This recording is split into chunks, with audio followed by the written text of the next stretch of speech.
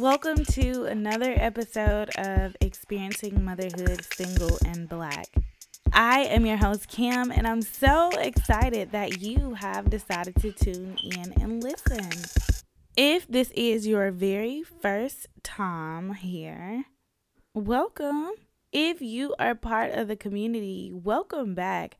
I really do appreciate each and every one of you for taking out your time to listen. If you have been tuning in, you know that we just wrapped up the Single Dad series. There were 4 episodes and then a bonus episode. If, you guys have not been listening, I'll quickly recap. So, in the first episode, I got a chance to talk to Tyrese about 50-50 parenting. 50-50 co-parenting. Then I got a chance to talk to Willie, who is co-parenting in college, Jeremy, who is a military dad, and Maurice, who is a divorced dad of multiples. And then we had the bonus episode with Brawley, who created this Single Fathers United movement.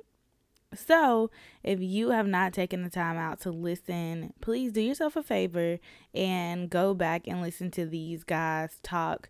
You really have to have an open mind when you're listening to them, but you can learn a lot. Today, I have the privilege of sitting down to chat with Nashia, who is a lawyer, and we're going to talk about that one thing that people don't really care to talk about, and it's called child support. So if you're interested to know about, making the right decision to put your child's father on child support, or if you just are interested in knowing about it like me, stay tuned. She really breaks it down for us and even shares a bit of her story and what it was like going through court for her. If you have been listening and you have been learning some things and you haven't left a review, what are you waiting on, mama? Pause this right now.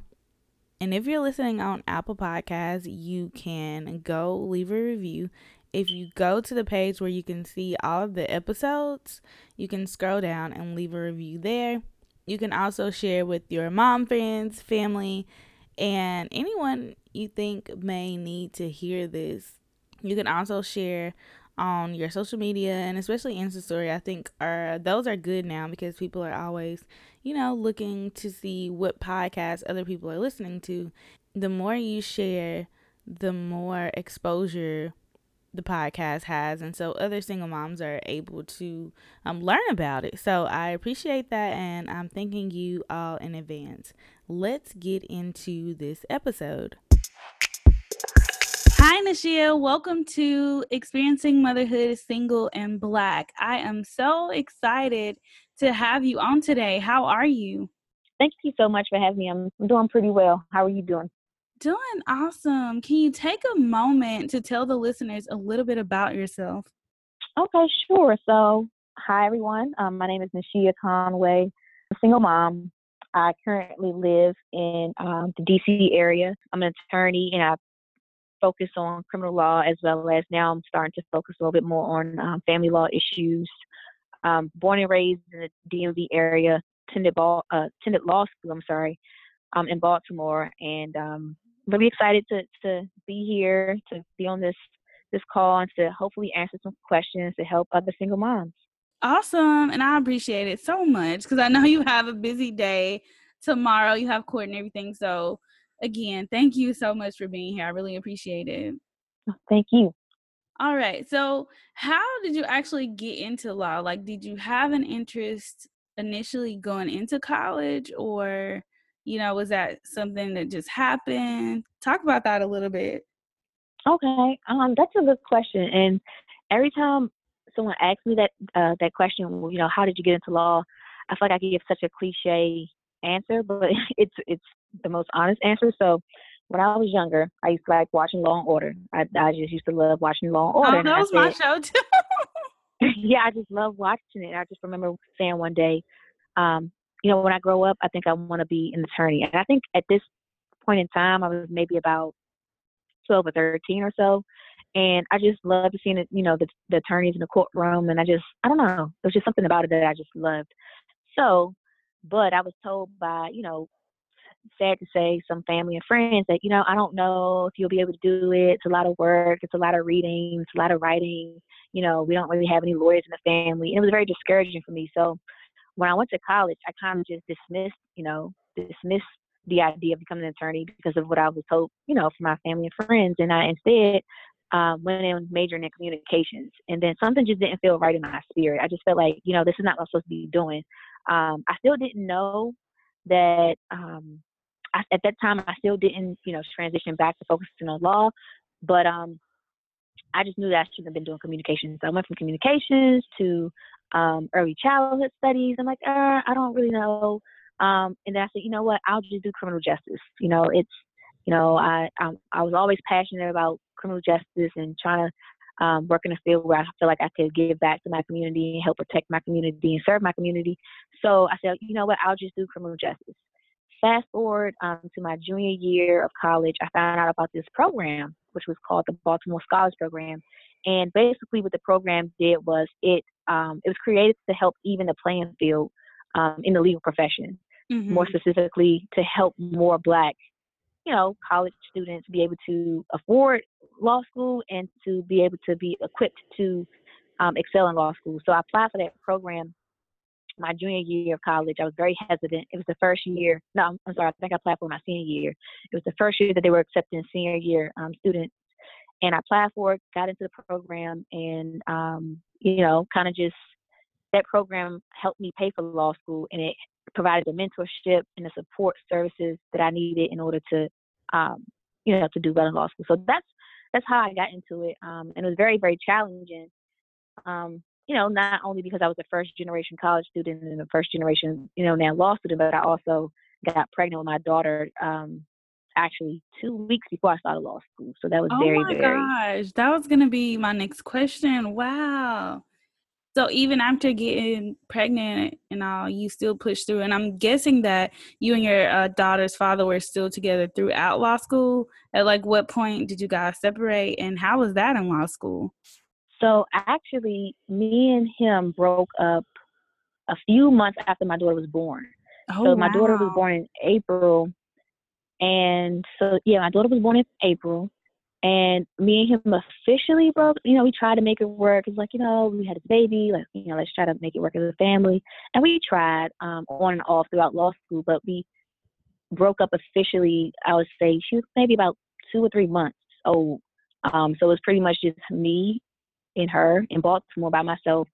He would, he was living I would say he was living about an hour away at the time. So he would try to, help me out as far as getting her maybe every other weekend or, but it wasn't, I primarily had most of the responsibility by myself. My other family was here in the DC area. So it was just pretty much me and my daughter, to be honest with you. And I just had to, people ask me all the time, well, how did you do it? How were you able to get through law school as a single mom? How are you able to do that? And I tell them, I'm very heavily in my faith, and I just, prayed a lot and, just did the best that I could. And I tried to build me a support system because I knew I didn't have the support system that I needed. So I started to build it. I just started reaching out to different people, and people were helping me in different ways. I found me a child care provider who was very understanding of my situation. I then had assistants through the Baltimore Scholars Program that kind of helped me as far as my academics because, I had to miss some classes for doctor's appointments and stuff like that. So, based on the support system that I built, I was able to get through it. But it was very, very, very challenging and difficult. But, I take that experience, I try to look at it in a positive light, because I tell myself that, by me being able to go through that experience and make it through, I can now give encouragement to somebody else. Yes, exactly. So, I think that I'm proud of it for that aspect, to encourage, someone, to tell them, don't let somebody think that just because you're a single parent or you're a single mom. So that's I don't want to jump ahead of the questions or anything like that, but I just we just get such a bad rap at times that, people just count us out, because they say, oh, she's a single parent, she can't do this, she can't do that. Actually, I had a instructor basically told me that I needed to sit out a semester or so because I was not going to be able to finish law school, and Wow. tried to convince me to leave actually. And I said, he's like, well, maybe you should wait until your child gets a little bit older. And I'm like, no, I'm going to do this. I'm going to do it. I don't know how, but I'm going to do it. So definitely want to let any other single mom that's listening who may be thinking about going, and it doesn't have to be law school. It could be grad school, medical school. That just because you're a single mom, that doesn't mean that you can't do it, because you can do it. And don't let anybody talk you out of it. Yes, I totally agree. And that's so awesome that you feel the need to share your story to be able to give back and encourage the next mom. Because sometimes, people go through it and then they don't talk about it and they don't share it. So nobody ever knows. And it's like, how can you help the next mom if you're not telling, if you're not open with them, they won't ever know that you went through it. Exactly. And I was a little hesitant at first, but again, I just know that, because I wish I would have had somebody, to tell me, what, it's going to be okay. It's okay to cry. It's okay to not know, if you're going to pass this exam or not. And I remember, just vividly, my daughter was, I think, because I had her 2 weeks before final exams, my first year of law school. And I remember studying for an exam, and I had her in one arm and had my book in the other arm, and I'm just sitting there crying like, I don't know how I'm going to pass this exam. I haven't had time to study. I'm sleep deprived. It was horrible. But I said, you know what? I just have to just try, And I went in and I took that exam, and I really didn't know anything. But I said, I prayed and I said, please just help me, at least get a C or something so I can pass. Right. And I did. I think on that exam, I ended up getting a C minus, and that was the lowest grade that you can get. But I passed. Like, hallelujah. Yes. So to get into this whole thing about child support, I feel like this is one of those things where, I don't know, it gets such a bad rip, and I don't know why, but from your perspective, what is the biggest misconception that there is about child support? And hopefully I'm going to speak specifically about my own situation, because I've had to personally go through this myself. Okay, that's even better.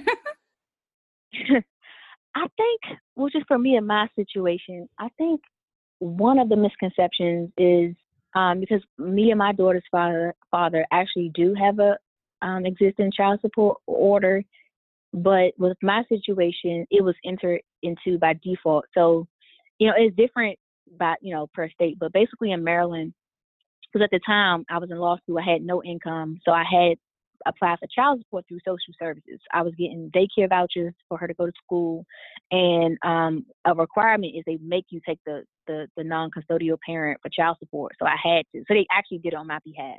I never showed up for a hearing or anything because my hearing was in a different county, an hour away. I didn't have transportation at the time, so they just handled everything for me.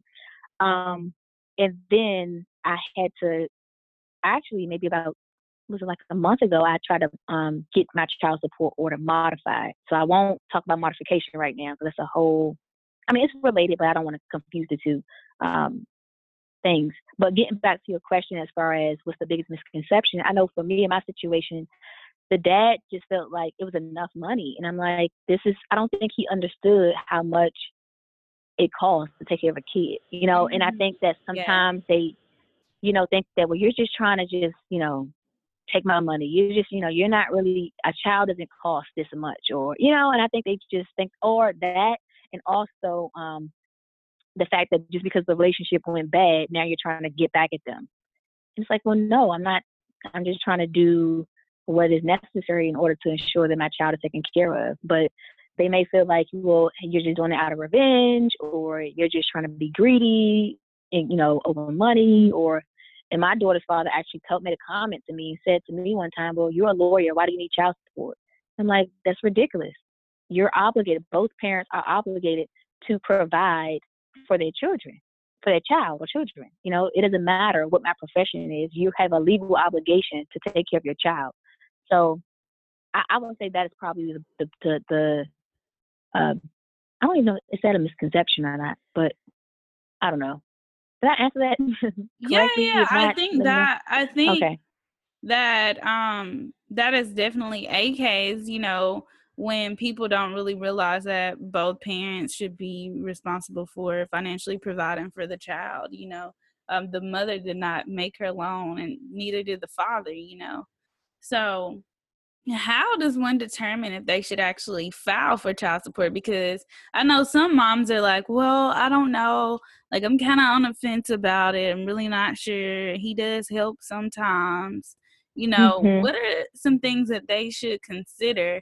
I know that sometimes when you go to file child support and maybe the parent is on the birth certificate, do they still have to establish paternity?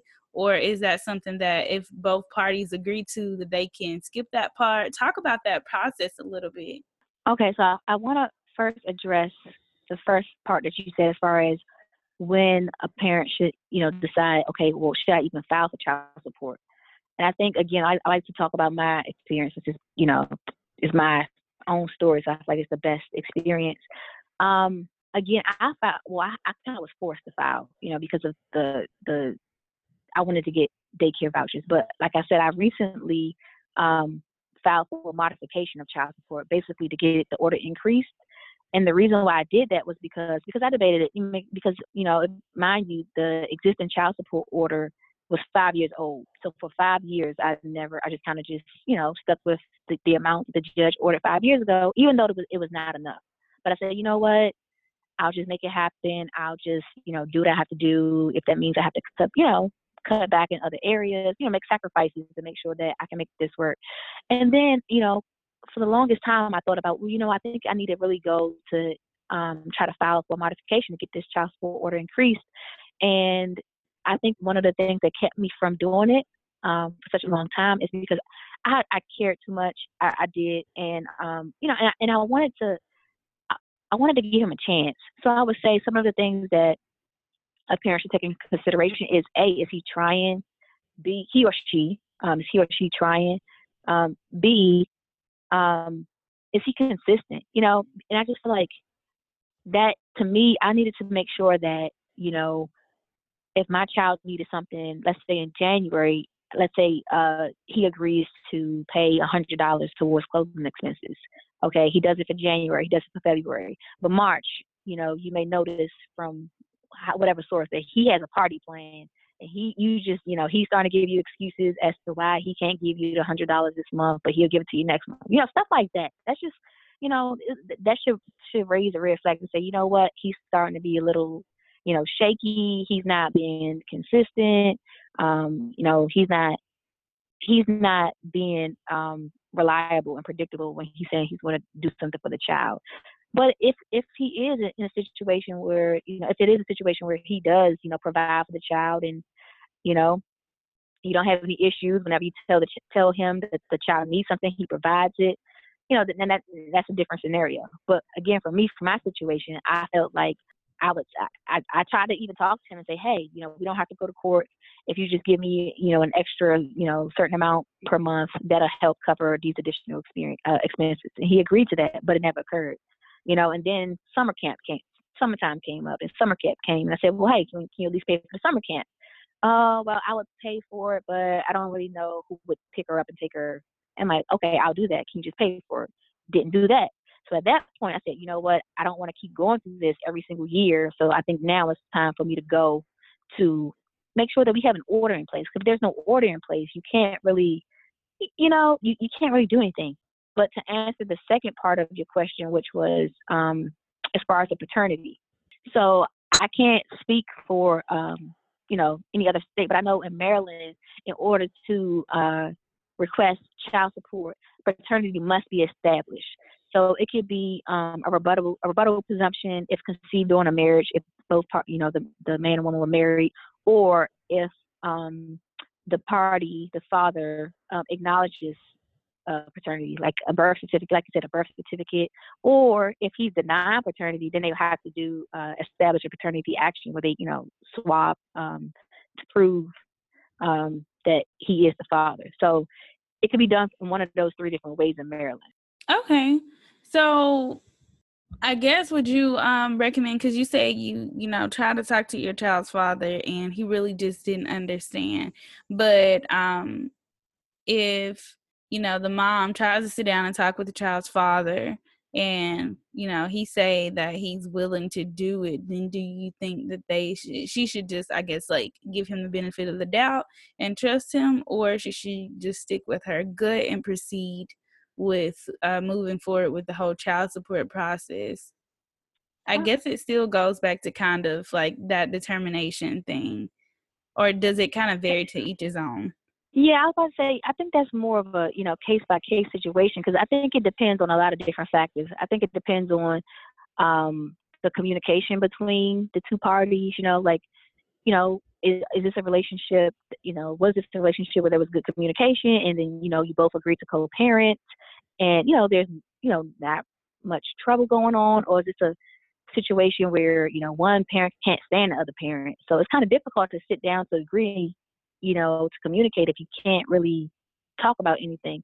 So I think it's just a very case by case situation. It just depends on the two individuals. I do know some friends of mine who've never had to go to court. They have their arrangement and it's working for them. And I have other parents other friends who they said, you know what, no, I'm taking him for child support. I don't trust him. He's got a new girlfriend now and he's just spending all his money on her. He said he's going to take care of his child, but he's not doing it. So, I think it's a very case by case situation. But I would say you should at least try. It doesn't hurt to try, and if it doesn't work, you can say, well, I tried to do it, out of court, because even for me as an attorney, I didn't want to have to resort to court, that I really, really did not want to, because I just see how much, how emotional it can get. So I try to resolve it outside of the courtroom, but sometimes you just have to, you just have to do what you have to do. Because at the end of the day, you want to do what's in the best interest of the child. I would say, you always want to do what's in the best interest of the child. And there may be, I think people don't realize or understand that there can also be collateral consequences. I don't want to say consequences, but things that can occur from that.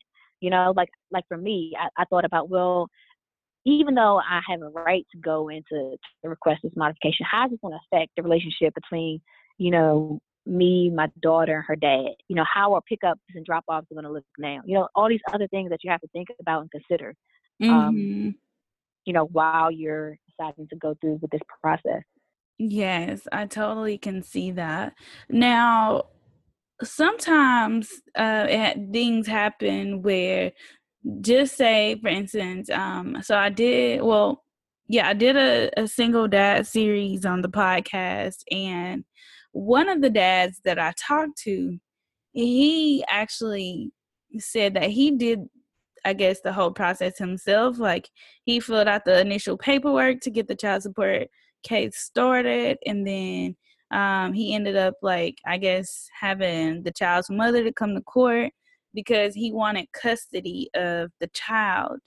In this case, the mother was paying him child support. So I just want the moms to be aware that sometimes if they go to file for child support, that the court could rule favor in, the father's hand.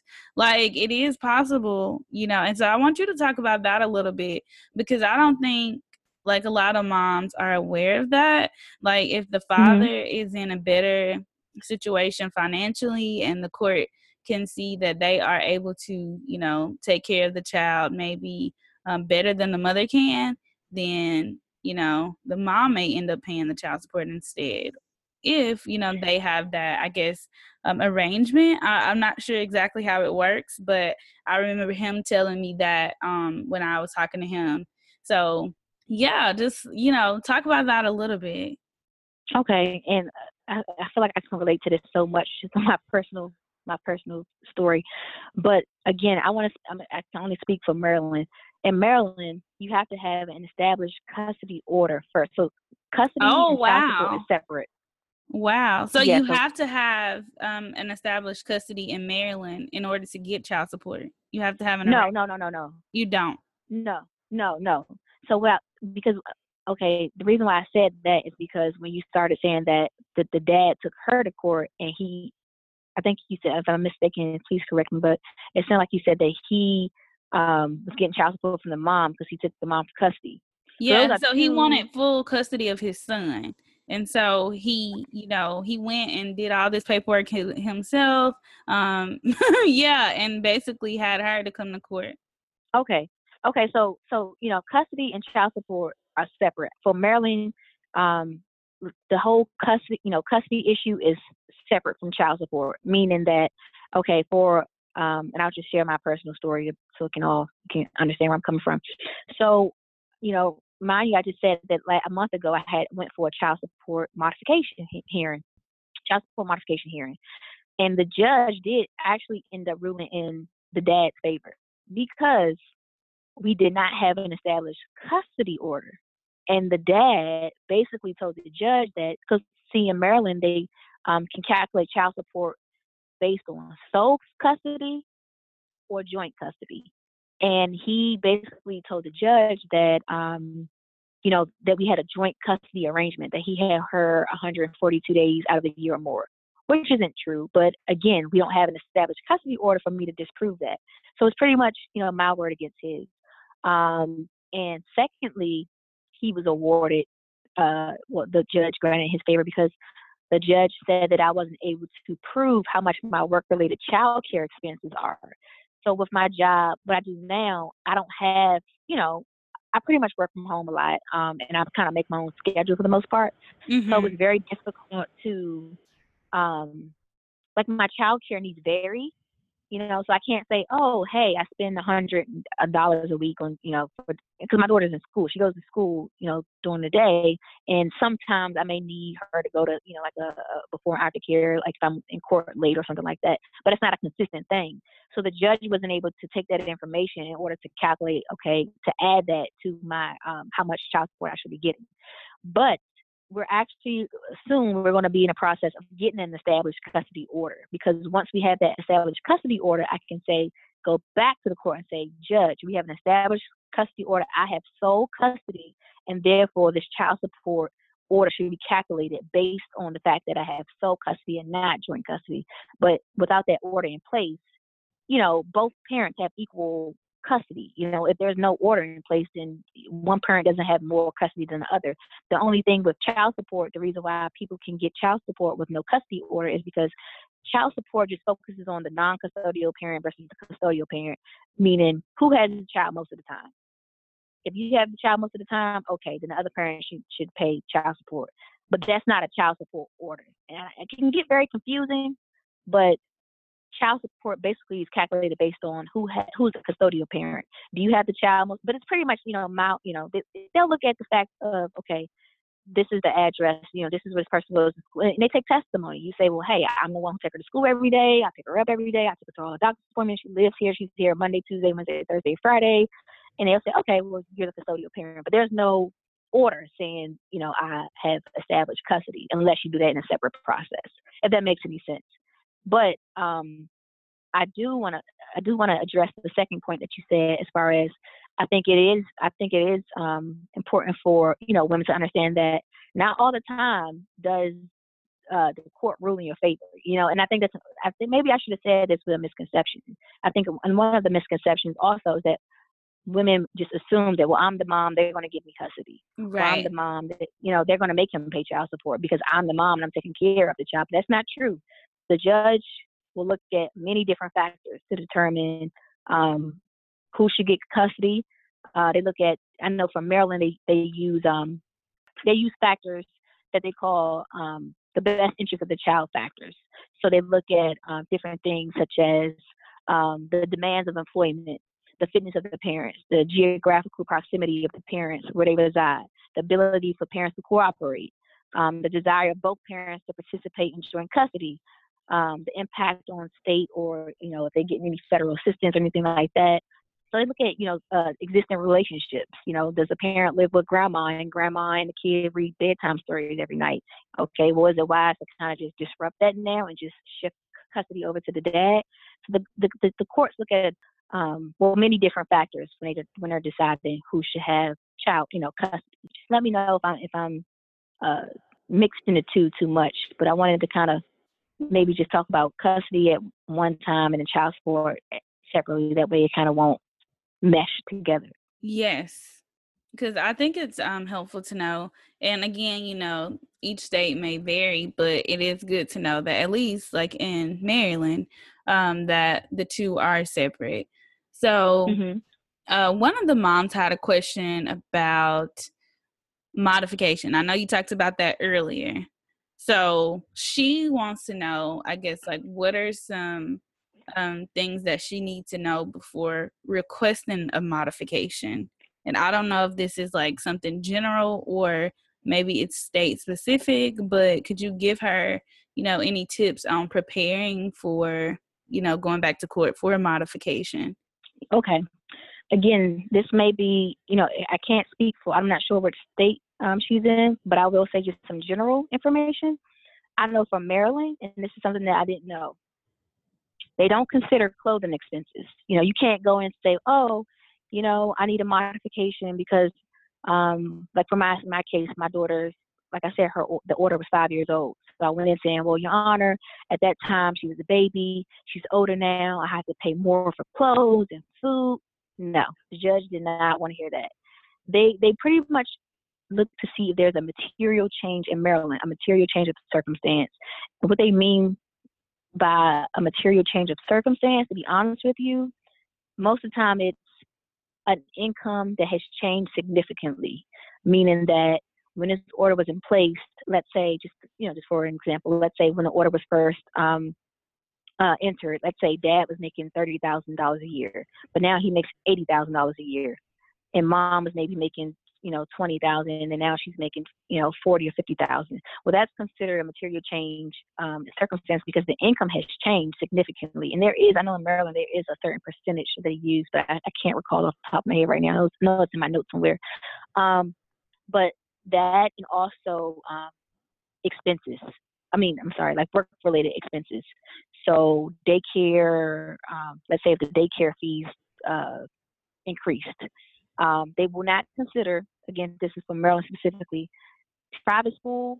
If there is no existing, because my daughter was in private school last year, so I told the judge, well, Your Honor, my daughter's in private school. But they said, now she's 5 years old. She doesn't have to be in a private school. Do you all have an existing agreement that said that both parties agreed for her to be in private school? And because, again, going back to the custody, because there's no existing custody order to say that I'm the one who's able to make solely the decisions when it comes to, because with custody, then you have physical custody and you have legal custody. So physical custody means who has the child majority of the time.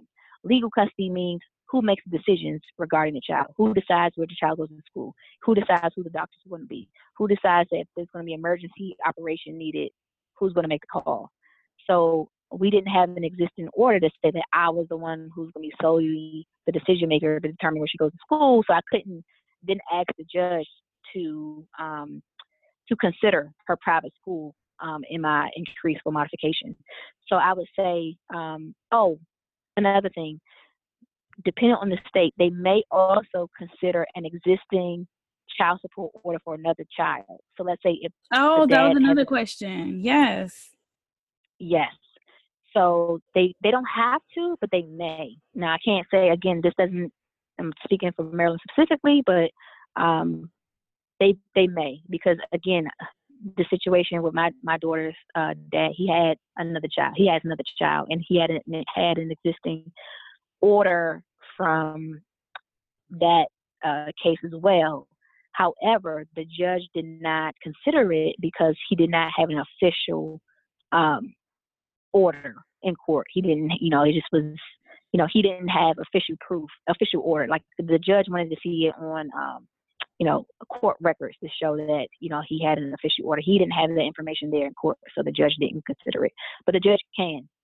So I think it's important to keep that in mind also. And the judge or magistrate in Maryland, again, will also consider if, who pays health insurance. Does the mom pay health insurance? Does the dad pay health insurance? So they consider that as well. And they use a guideline.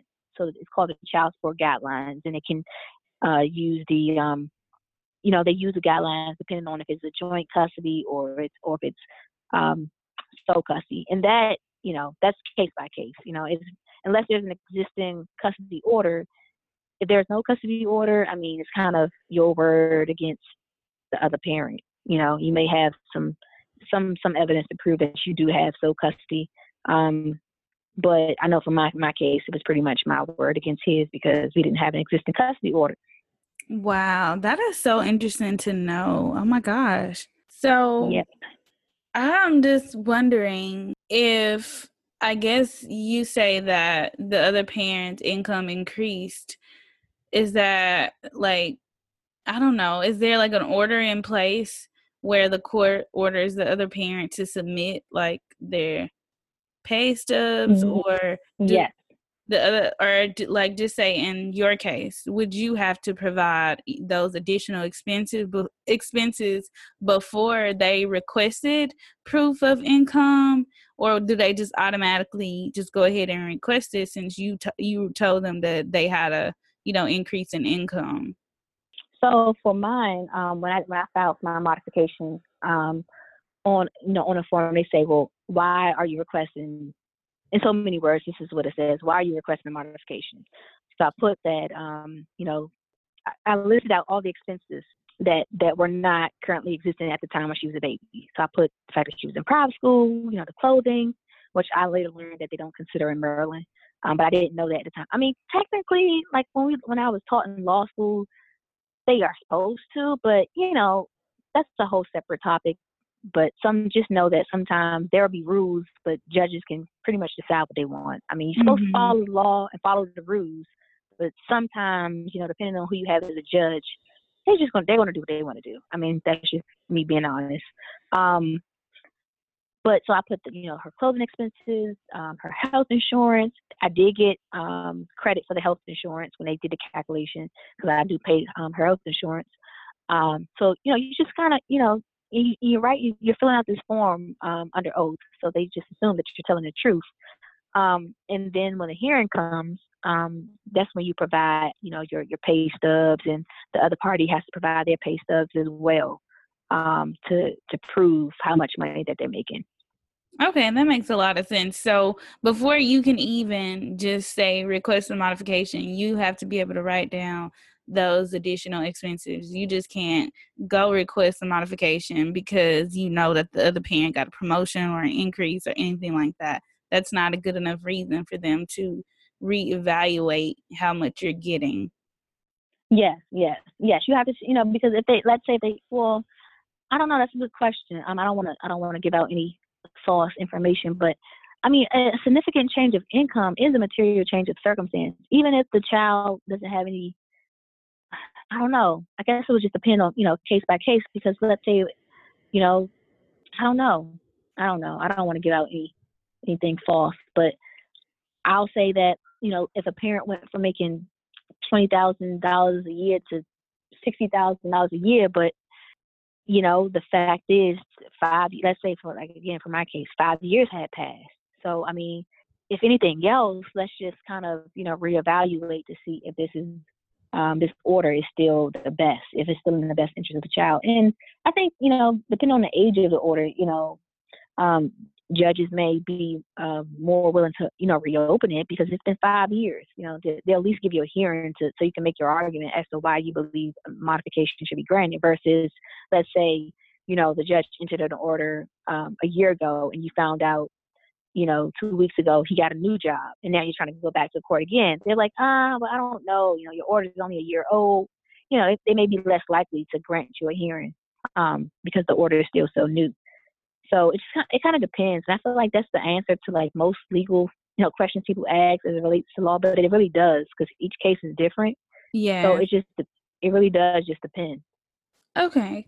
And for those moms out there who are, considering this whole child support process, how do you recommend that they prepare when going to court, and what should they expect? And also, like, whenever you did it, or even now as, a lawyer, do you recommend that they seek legal counsel, or do you think it's okay for them to go about it on their own? Because like I said, that one dad, he just, I guess, like, Googled the information. He did all the forms himself and all of that, went and got it notarized, just did everything himself and was able to, win. But everyone is not that fortunate. So what I guess would be your advice, like outside of being a lawyer and then actually knowing what you know as a lawyer? Again, I think it depends, and I know, and I'm actually just explain why. And again, I'll just be transparent and share my situation. So for me, here I am. I'm a lawyer myself. So, I'm thinking, well, I don't really need a lawyer. I know what the law says. I know how to present a case. I know how to argue a case. I know, but my daughter's father, he hired him an attorney at the very last minute. And I think it's because he knew that I was a lawyer and he just didn't want to feel like there was an unfair advantage. So everyone has, is entitled to seek representation. Mm-hmm. So I would say just without knowing anyone's individual situation, I would say if the party is going pro se, meaning without an attorney, then I think it will be okay. But if you know for sure that the parent's going to have an attorney, you should definitely have an attorney too. And even from me, like again, I'm an attorney, but as we go through with this custody dispute, I'm going to actually I'm going to I'm going to do co-counsel, so I'm going to have somebody help me because I think also what people may have to realize and think about is the emotional things that may come along with that. Because it's very difficult. I know for me, for my modification hearing, I'm cross-examining this guy who I once loved and, had the baby by. And it was very emotional. And I think I kind of underestimated that. I just felt like, okay, well, I'm a lawyer. I know what this is. But I didn't really, like I said, I underestimated the emotional toll that it was taking on me. So it's very difficult for me to stay focused. It's different when you're representing somebody else, because you don't have to, you don't have that emotional, it's, you're I feel like you're more effective because you don't have to worry about the whole emotional aspect.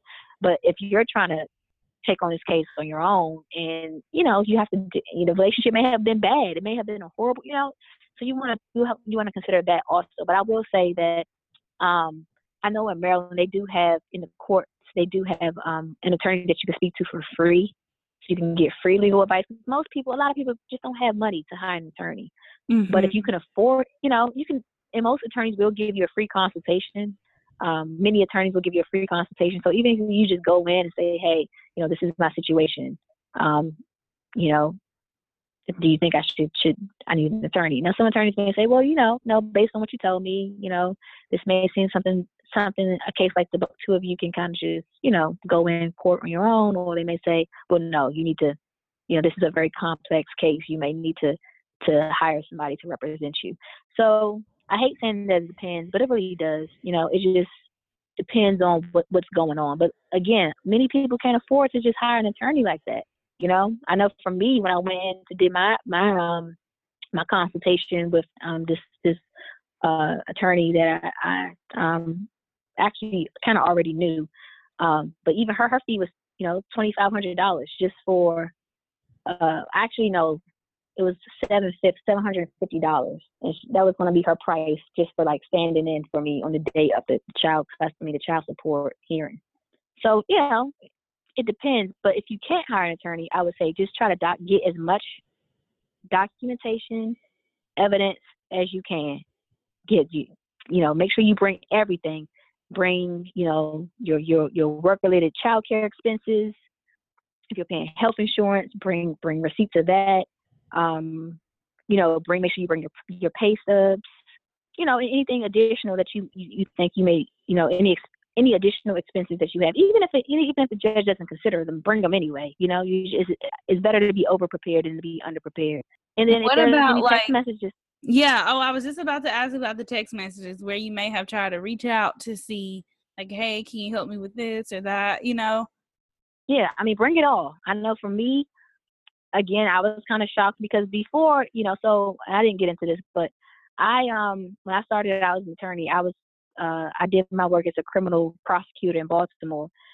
So I did, my work in Baltimore. I'm from, so I moved back, left the office, and left the Baltimore State Attorney's office, and I came back to this area to do some other stuff and focus on some other things. And I underestimated the family law court in Peachtree County because I'm thinking, I'm an attorney, I know what I'm doing. But that's why it's also important, I would say, just go visit the court, sit in maybe on a couple hearings, kind of see how it goes, look at because it's open to the public.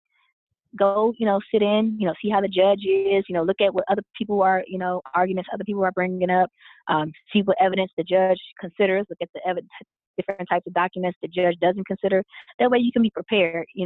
For my situation, I didn't know that I only had 15 minutes to present my case. I was so shocked and so caught off guard. I just had no idea. So I had a lot of information, but I feel like I was rushed because that just caught me off guard. But if I would have went, let's say like a week before and kind of just sat there and kind of observed, or I can kind of had an idea, say, okay, I'm going to have 15 minutes, so I think it's best to just focus on these 3 points or these 4 different points. So I would recommend that too. That way you can feel comfortable. You can say, okay, well, I know that based on what the hearings that I sat in on, I know that the judge really does want to see hardcore proof that this child is these are the work related child care expenses. Maybe from the daycare has to write a letter saying that this is how much I pay in child care versus a receipt. Receipts maybe just not be enough. Just little things like that she probably won't even think about, but she would pick up on just by sitting and observing. So I would recommend that, and I would recommend just gather as much evidence as you can. Receipts, text messages where you try to reach out, that the judge may consider them to be relevant, may not, but it's better to bring it and let the judge decide there than to not have it at all. And I would say, just try to remain cordial. Just try to be cordial. That way, when you get there, even though it's not really relevant, but still, you don't want them to be able to say anything to say, well, she's just being upset. She's just being bitter. She doesn't want me to see my child. She doesn't want, she's upset because I got a new girlfriend. This is why she's doing this to me. Just be polite, be cordial. I personally believe in having most communication via text or email. That way you can always prove what was said and what wasn't said. And that's how I operate to this day. I do majority of my communication via text. Again, if you call up to the courthouse in your individual state and district, you can ask for the family law division. And once they transfer you to the family law division, you can ask them, I'm considering filing a case for child support. Do you all have any in-house pro bono legal services? Are there any lawyers that I can speak to? And they should be able to direct you to that office if they have one there. They should have somebody that you can speak to. And I know a lot of the some courts have actual law libraries in there, so you can go to the law library and ask the librarian to refer you to the self-help manuals. How to file a child support case, how to file a custody case, and they have books in there that can help you help walk you through the process if you can't afford an attorney. So I would recommend that as well. Okay, awesome. So this is my one last question. And I guess it's dealing with those parents who are in the military, I guess either on active duty or reserve. How do you recommend going about that? Because, they may be deployed or they may be on and off, I guess. So do you recommend going about it the same type of way, trying to communicate, and then if you can't, just going about it the normal way? Or do you think it's harder? To be completely honest with you, I have zero experience with that.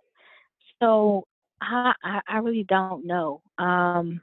Yeah, I don't know. I just I don't know enough about that to effectively, I guess, give some advice. And I really don't want to say the wrong thing.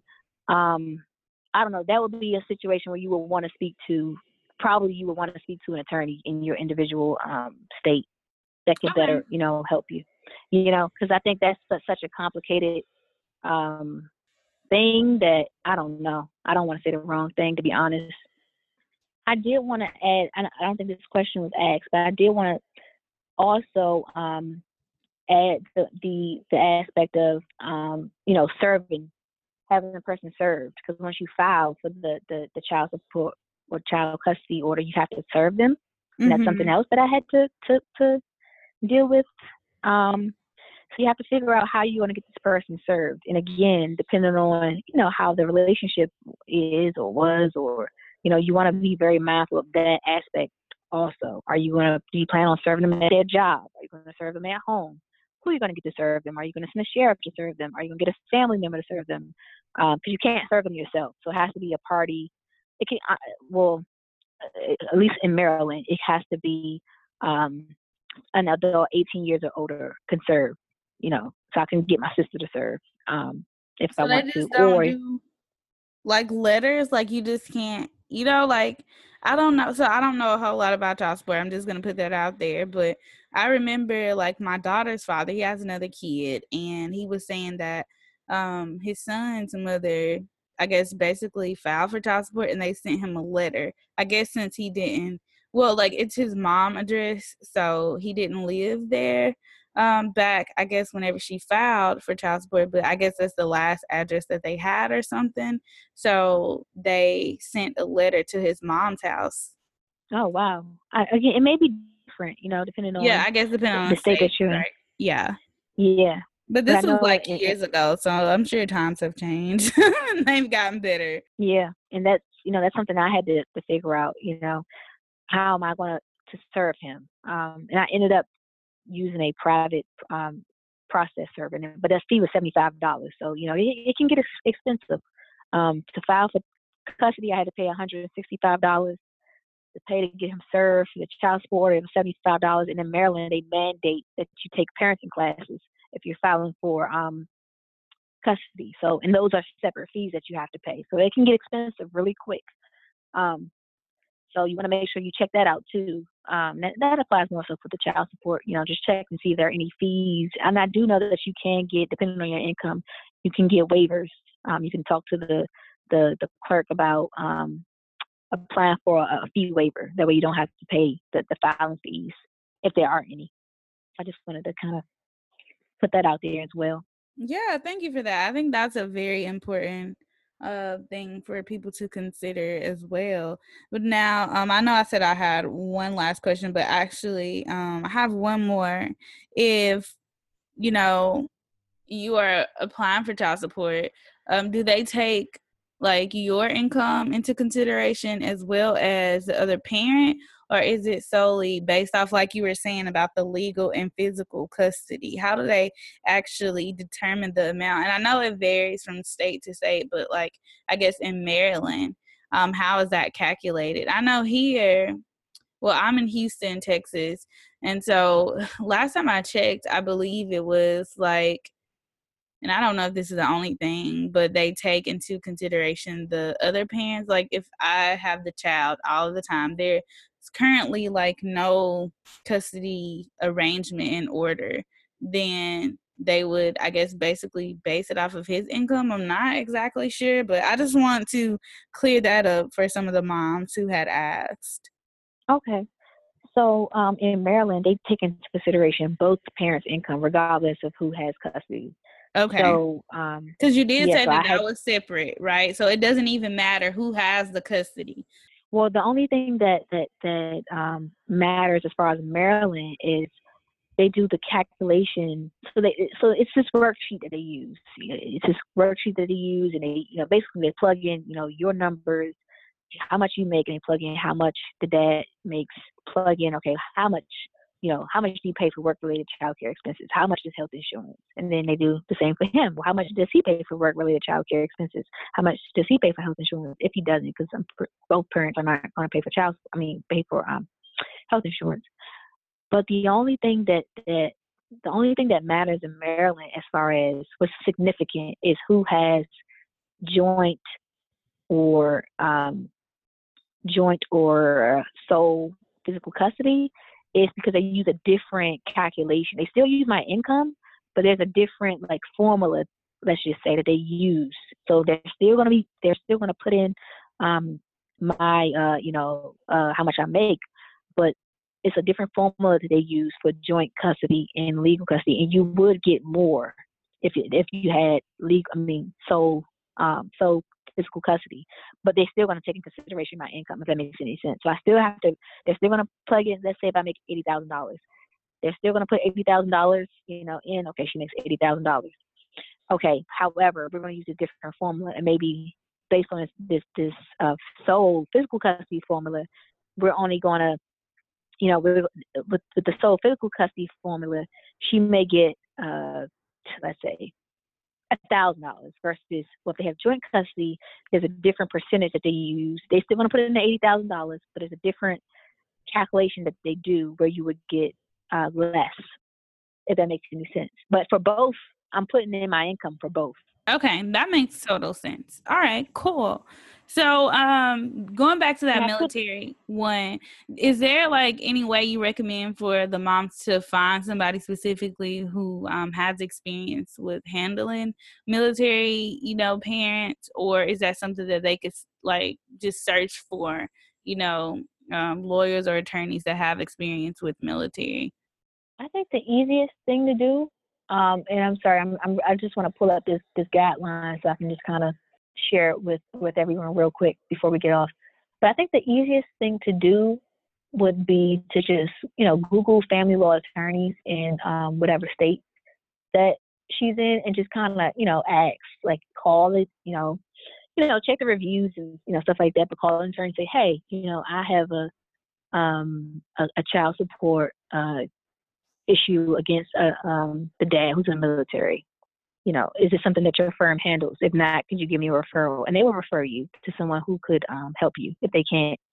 Oh, nice. Okay, cool. So that is actually my last question. So sorry. I know I said it like 2 times, but I really, really, really appreciate you taking out the time to do this for me. So are there any other last words or tips you have for these moms who may be considering child support, or they may feel guilty about doing it?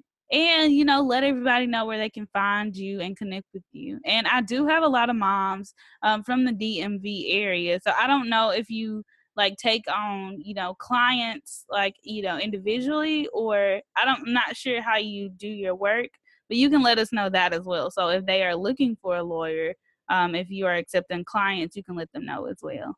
Okay. I'm going to touch on that, but do you mind if I just kind of run through the worksheet that I was discussing? Like, no, not at all. Go ahead. Okay, so this is I'm going to just share with you the difference when I talked about the primary physical custody versus joint custody. So what they in the worksheet they would include the monthly actual income for both parents. So parent 1, parent 2, minus pre-existing child support payment actually paid. Meaning, so let's say if you make $80,000, I'll just use this, use some numbers to kind of help with the example. So let's say parent 1 makes $80,000, parent 2 makes $80,000, and you add in the pre-existing child support payment actually paid. So let's say he's already paying $500 a month because that's an existing child support actually paid. But if this is the first time that you want to get child support, then the number's probably going to be 0.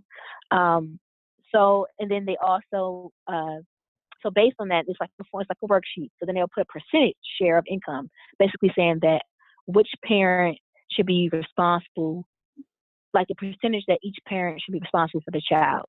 So they're going to plug in the salaries for both parents. But then they may say, oh, well, parent 1 should be responsible for 35% of the expenses of the child. Parent 2 should be responsible for 75%. And then this is based on the primary physical custody. And then they also include the work-related child care expenses, health insurance expenses, extraordinary medical expenses. And then in the statute, it provides an option to provide additional expenses, which could be transportation fees, if there's transportation fees needed for a child to go to a certain school.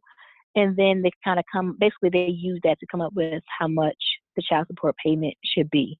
Now with now I'm going to go to the joint custody one really quick. So with here's the shared physical custody one. It's pretty much the same thing. Monthly actual income, the percentage share of income, basic child support obligation. And again, with this one, they ask for how many overnights with each parent. And I believe it has to be, I want to say 147. That could be wrong. I'm not sure. But it has to be a certain percentage of overnights in order for there to be the determination that there is joint custody. Oh, you're fine. You're fine. I think that is helpful enough for them. Okay. So to provide any last minute tips, I would say to just be cordial throughout the process. Try to be as cordial as possible. I know that for a lot of guys, child support is like, oh, it's like giving them a death sentence. They just get very offended and very upset, and it can be a lot of I guess anger at the mere fact that you even mentioned child support. And I would just say, don't let that affect you. You have to do, at the end of the day, you have to do what's in the best interest of your child. You have to do what's best for your child. For me, I just knew that I did not want to have to go through bickering over, receiving payment for the next 18 years, well, the next 13 years of my life. So I just wanted to have something on paper that way I can say, okay, well, we both know this is how much you have to pay, so we don't have to keep arguing about who's going to pay what. But, still that, this is a parent of your child, so you still want to be, somewhat cordial to them and just, tell them it's not personal. You just have to take care of business.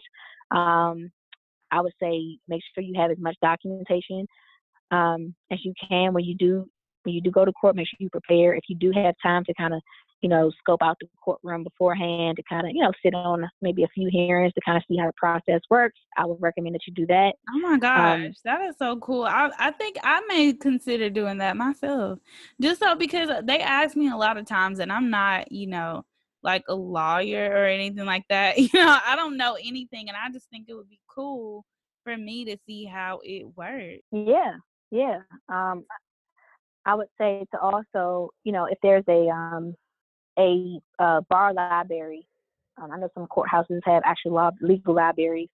Go there if you don't, and just kind of talk to the librarian and let them know, hey, I'm thinking about filing a case for, filing a complaint for child support. Do you have any materials that you recommend, any manuals? Because they have a lot of self-help manuals in, I know at least in Maryland, the libraries for pro se litigants, for people who can't afford attorneys. And then you can also ask them, is there any attorneys here that I can speak to pro bono? Or you can also Google, in your state, pro bono family law attorneys and see what comes up. They may have some resources for people specifically for family law cases. I know in Maryland we have something called the Pro Bono Project, and we do pro bono cases.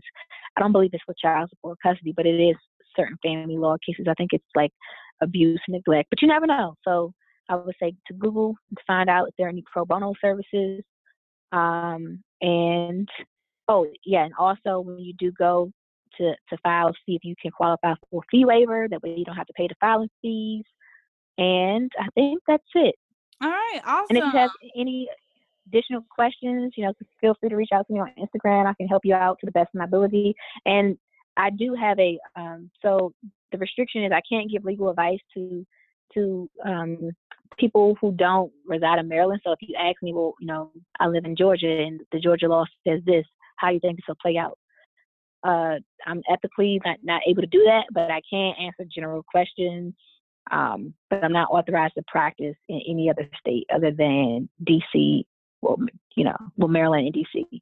All right, awesome. And I will link your Instagram in the show notes. That way they can connect with you over there. So again, thank you so much. I really, really, really appreciate you taking out the time to answer all of these questions. I know that it's going to be helpful for some moms. And I hope you have a great night and get your work done. Oh, thank you. All right. I hope you enjoyed this episode with Nashia. I believe that she dropped a lot of gems, and I hope you were able to get some of your child support questions answered. So we want to hear from you. Let us know via the review section if you're listening on Apple Podcasts, or if you are listening on SoundCloud, you can simply leave us a comment. And if you are not listening on either one of those, just simply shoot me a DM. Let me know what you thought. Let me know if the information was helpful. I like to think that the content that I'm providing is helpful, but it's always great to hear from you guys. So thank you in advance for that. And if we are not connected, you can find me on Instagram at Single Black Motherhood. I'm also over on Facebook at Single Black Motherhood, and you can check out the website singleblackmotherhood.com. Again, I appreciate each and every one of you. Talk to you next week. Bye.